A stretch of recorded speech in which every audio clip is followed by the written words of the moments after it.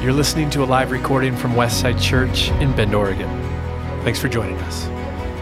So we're going to jump into this series on miracles. And why are we doing this and what can come from all of this? Well, I want to start with, I'm not going to put this up on the screen, but it's from John chapter 20. The disciple John talks about why he wrote his gospel, his book that we call John. It says the disciples saw Jesus do many other miraculous signs. This is in chapter 20, verse 30. In addition to the ones recorded in this book, but these are written so that you may continue to believe that Jesus is the Messiah, the Son of God, and that by believing in him, you will have life by the power of his name. So I want to give you the full context of why we're running into this sermon series and why we want to talk about the miracles. It's not so that you can come up with a checklist of how you can walk on water. I remember growing up thinking, okay, because Jesus did this, but in some time of my lifetime, I'm going to walk on water. I'm going to do some of these things. This is not necessarily a checklist or a guidebook on how to perform miracles. It's not how to perform miracles or how do they work. It's the fact that Jesus came to this earth and he worked with them. And so I want you to understand that this is about seeing Jesus for who he really is and having our lives encouraged because of what he has done for us. And so I'm going to pick up in John chapter 9. This is the miracle that I'm taking on. We're going to call this message, the message with the mud, okay? It says in John chapter 9 and verse 1, it says, as Jesus was walking along, he saw a man who had been born blind. And Rabbi, his disciples asked him, why is this man born blind? Was it because of his own sins or his parents' sins? And Jesus says it was not because of his sins or his parents' sins, Jesus answered. This happened so that the power of God could be seen in him. We must quickly carry out the task assigned to us by the one who sent us. The night is coming and then no one can work. But while I am here in the world, I am the light of the world. Jesus does a few things here in this section as he introduces, or John introduces this miracle that we're about to see.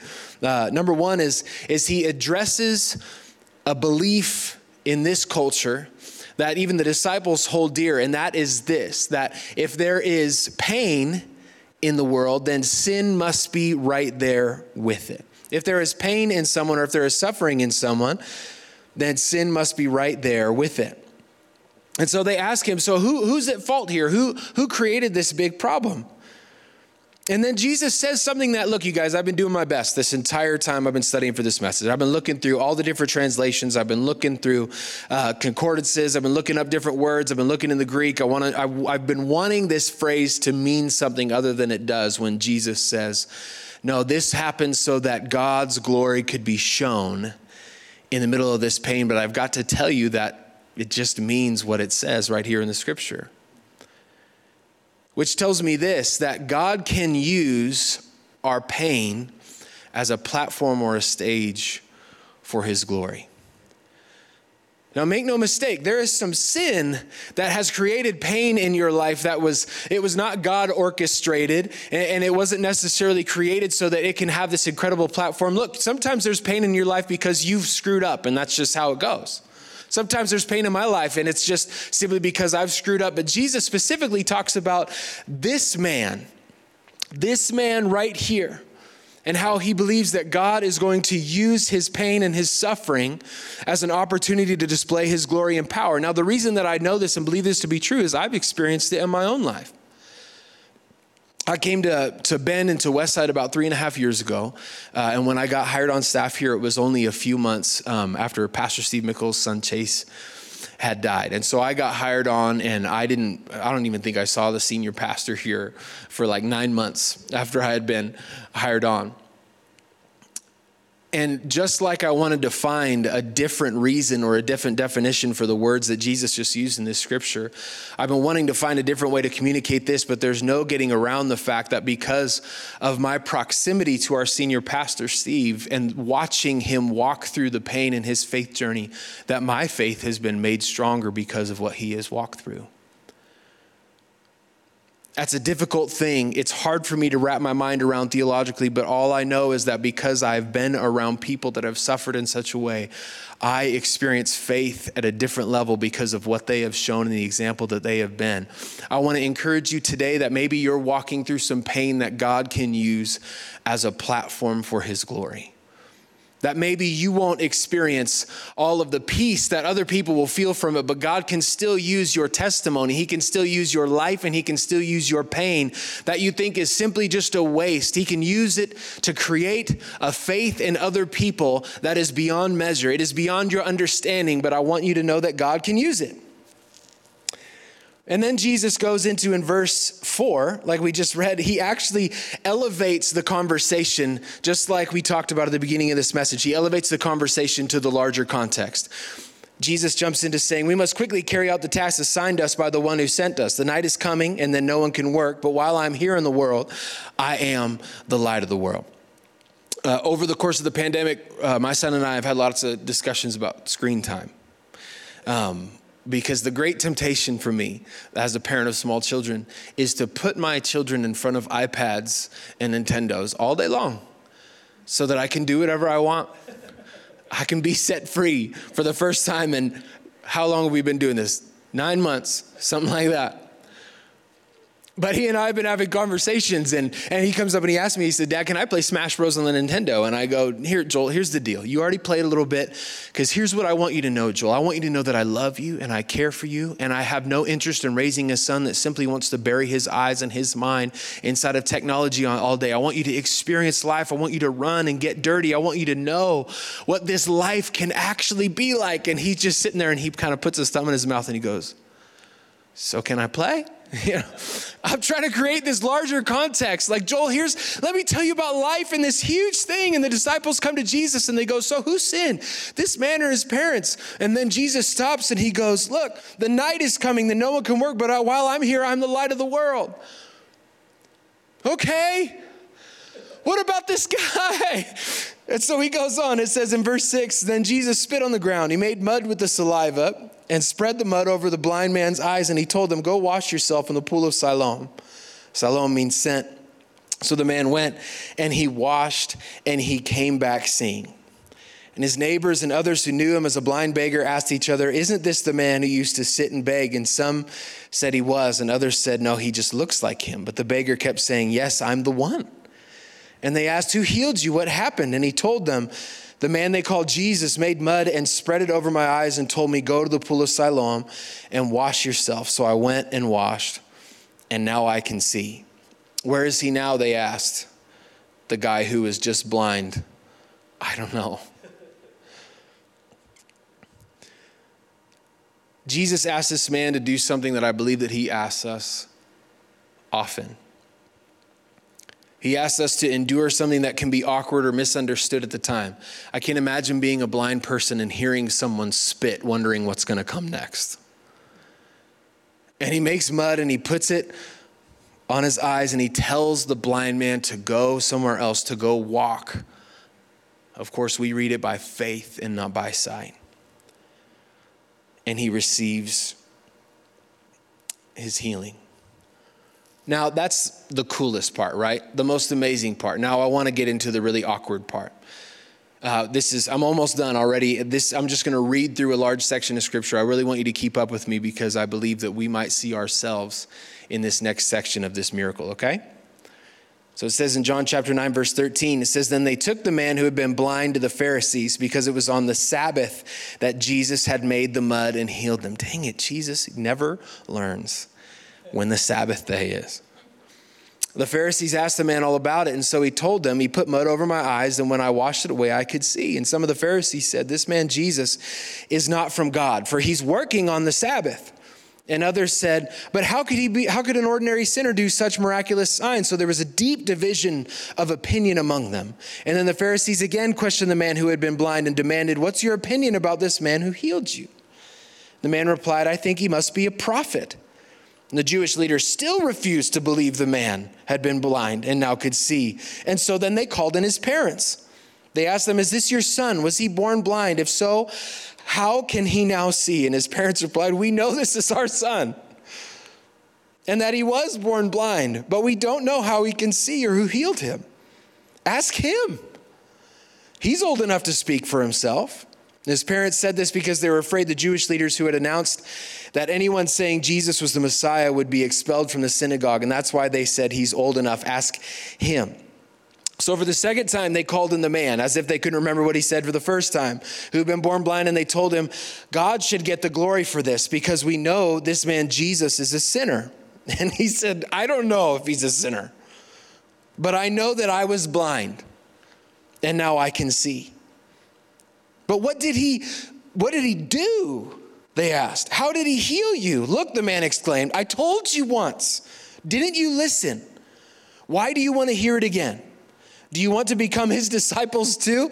I love the dig that the man formerly blind sends to the Pharisees at this moment. You guys seem really into this guy. You want to follow him too? Because I need to find him and follow him myself. Then they cursed him and said, you are his disciple, but we are disciples of Moses. We know God spoke to Moses, but we don't even know where this man comes from. Why, that's very strange, the man replied. He healed my eyes, and yet you don't know where he comes from. We know that God doesn't listen to sinners, but he is ready to hear those who worship him and do his will. Ever since the world began, no one has been able to open the eyes of someone born blind. If this man were not from God, he couldn't have done it. In the final verse, thanks for keeping up with me. I know that was a lot of reading. He says, you were born a total sinner, they answered. Are you trying to teach us? And they threw him out of the synagogue. When I was in high school, I played football and had this friend that we're still good friends, actually. One of like two people that I still talk to from high school. You guys remember like when you were graduating, how you were like going to miss each other and stuff and you don't? I remember that. But I still talk with, his name's Brett Prock. And we met each other when we were like 4 or 5 years old. And I grew early. I had a mustache in 5th grade and was about 5'10", 160 pounds. And by the time Brett and I got to high school, Brett was the son of the football coach and the baseball coach. And he loved the sports just as much as I do, if not more. And it meant a lot to him to wear the uniform and be on varsity and all this kind of stuff. But when we reached high school, Brett was super short, Brett was super chubby, and Brett was super slow. And so it made us great friends because I always knew where I stood, literally and figuratively. And then something happened in the summer before our junior year. Brett grew up. Brett got a 6-pack. Brett got fast. And all of a sudden, Brett was maybe the best player on our football team. And I'm on this team. I wanted to win. I wanted to see us win whatever tournament or league or whatever we were associated with. And all of a sudden, we got this brand new player who can really, really, really play. And I was mad about it. Because all of a sudden, his growth took him out of the context that I was comfortable with him in. We had created a relationship where I was comfortable with him being chubby and slow and a lineman, and I was less comfortable with him having a 6-pack, being fast and scoring all the touchdowns. Why? Because I felt like his growth moved me back a few pegs. It took the spotlight off of me. It even brought us to the point in a practice one time where we fought. We threw punches. I won, but we fought. And I look back on that now and I think about this in the context of what the Pharisees are doing. They've witnessed this man who they have walked by. They know that he is blind. They know that they've seen him out there before. And now this incredible miracle happens to him. And because they can't possibly comprehend it, they don't understand how it exactly works, they don't know where it comes from, they resist the miracle that Jesus would bring into their life because they cannot possibly view God in the way that this man has actually experienced God. Here's the thing that I want you to understand and get from this. I believe that we in the church, and I know that myself as an individual, and I'll let you figure it out for yourself in your own life. I believe that we're comfortable with people a lot of times when they're silenced.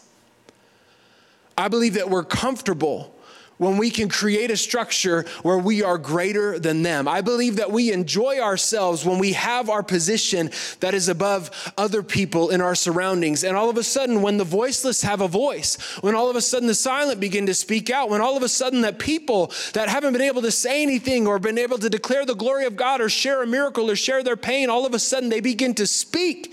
into our context. We resist because it has never been in our periphery before. It hasn't existed in our churches and in our lives. We're not used to the language. We're not used to the pain. We're not used to the joy or the suffering because we've never allowed it into our lives before. And we throw the people out who need and who have seen Jesus in a way that we have never before because we're scared and we don't understand it. I'm going to invite the band back up and we're going to take communion. Here's the reason that I want to bring this up, and I really want you to get this. Just like idiot Ben in stupid high school football. Sorry if my kids are listening. Stupid's a bad word in our house. I don't know why something exists within us that when the whole is improved, we spend more time interested in holding on to our own prestige and our own position.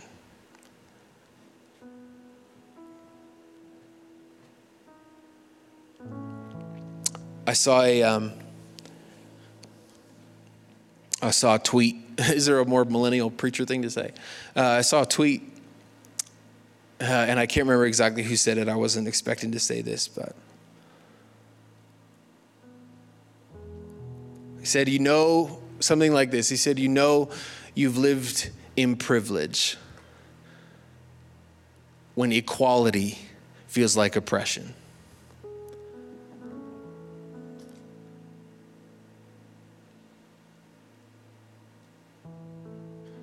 You guys, God wants to do something in the kingdom. He wants to do something in our church where he wants to, I believe that he has been. I believe that he wants us to see the breadth and the depth of his love in a way that we have never experienced it before.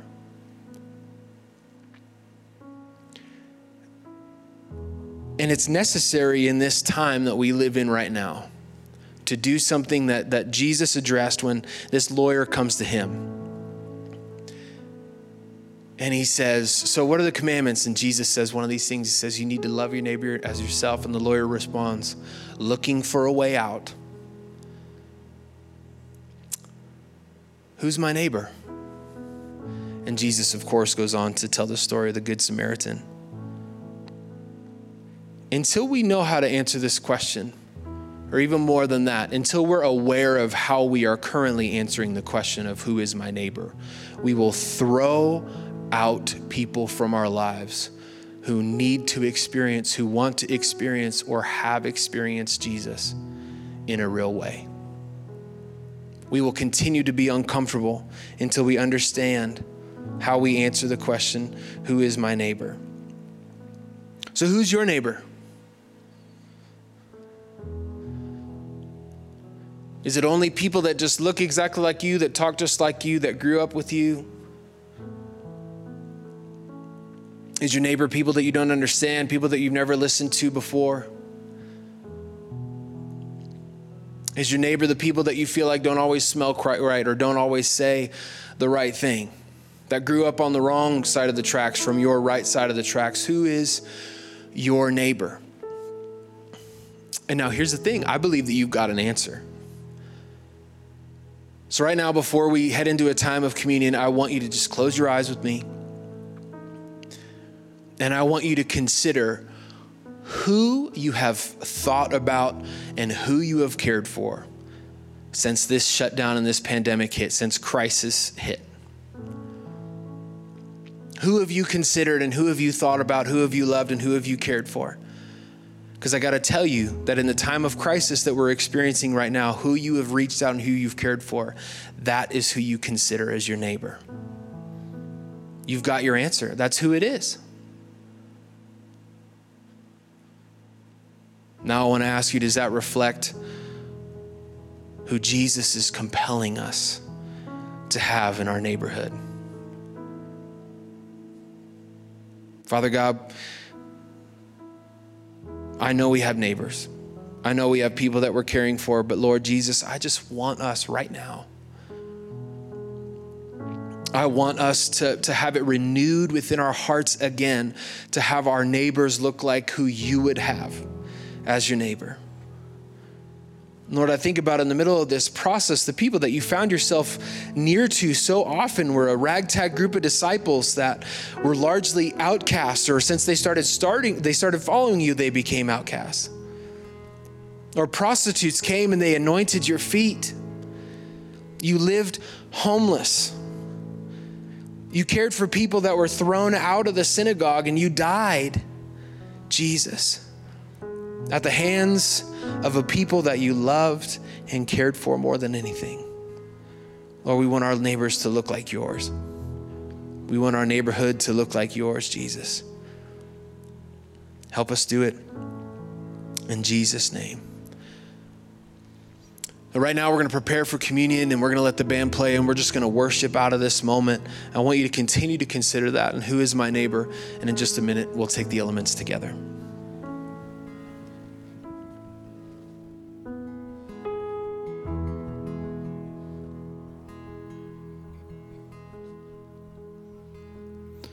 There was a moment when the lights went out, when death has claimed its victory. The King of love had given up his life, the darkest day in history. There on a cross made for sinners, for every curse his blood atoned. One final breath and it was finished, but not the end we could have known. For the earth began to shake and the veil was torn. What the sacrifice was made as the heavens roar.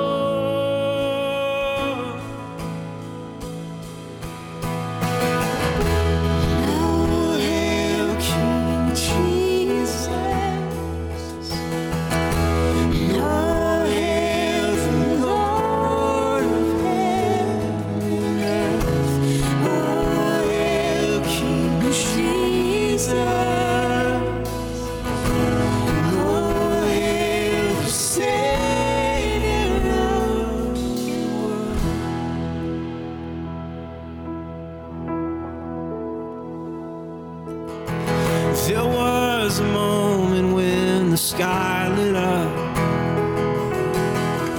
a flash of light was breaking through. When all was lost, he crossed eternity. The King of life was on the move. In a dark, cold tomb, where our Lord was laid, one miraculous breath, and we're forever changed.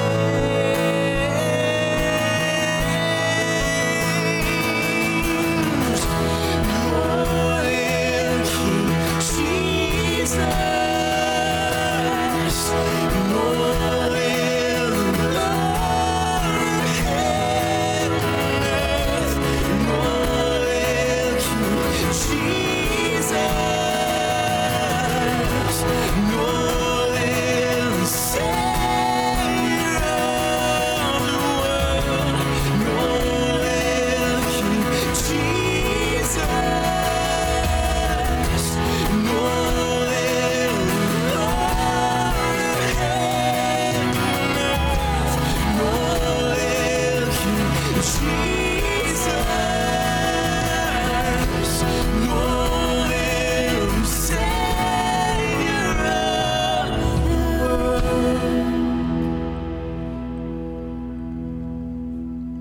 Amen. We're going to take communion together.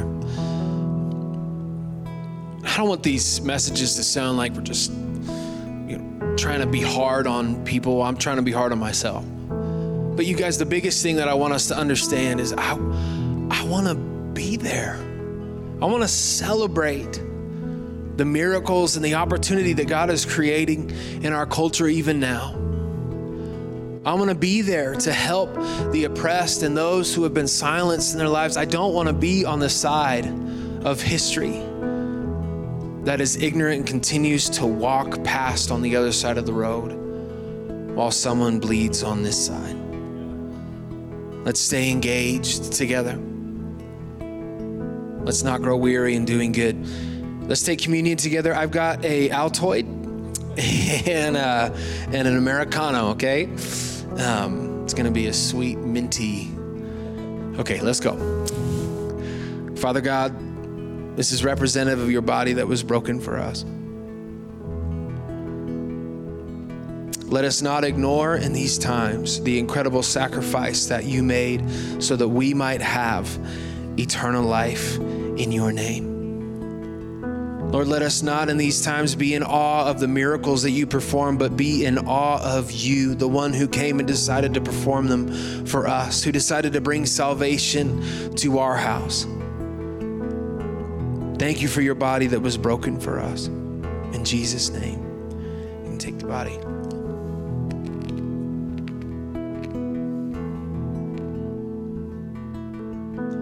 Jesus, this is your blood that was shed for us. Lord, we believe that it poured over our souls and our sin, and it washed us white as snow, not due to our willpower, not due to our upbringing, but instead, Jesus, due to the incredible sacrifice that you made on the cross those thousands of years ago, Jesus. We embrace it again, fresh and new in your name, we pray. Amen. Come on, let's sing that again together, just once or twice more. Let's get in our soul and spirit, then we'll close together.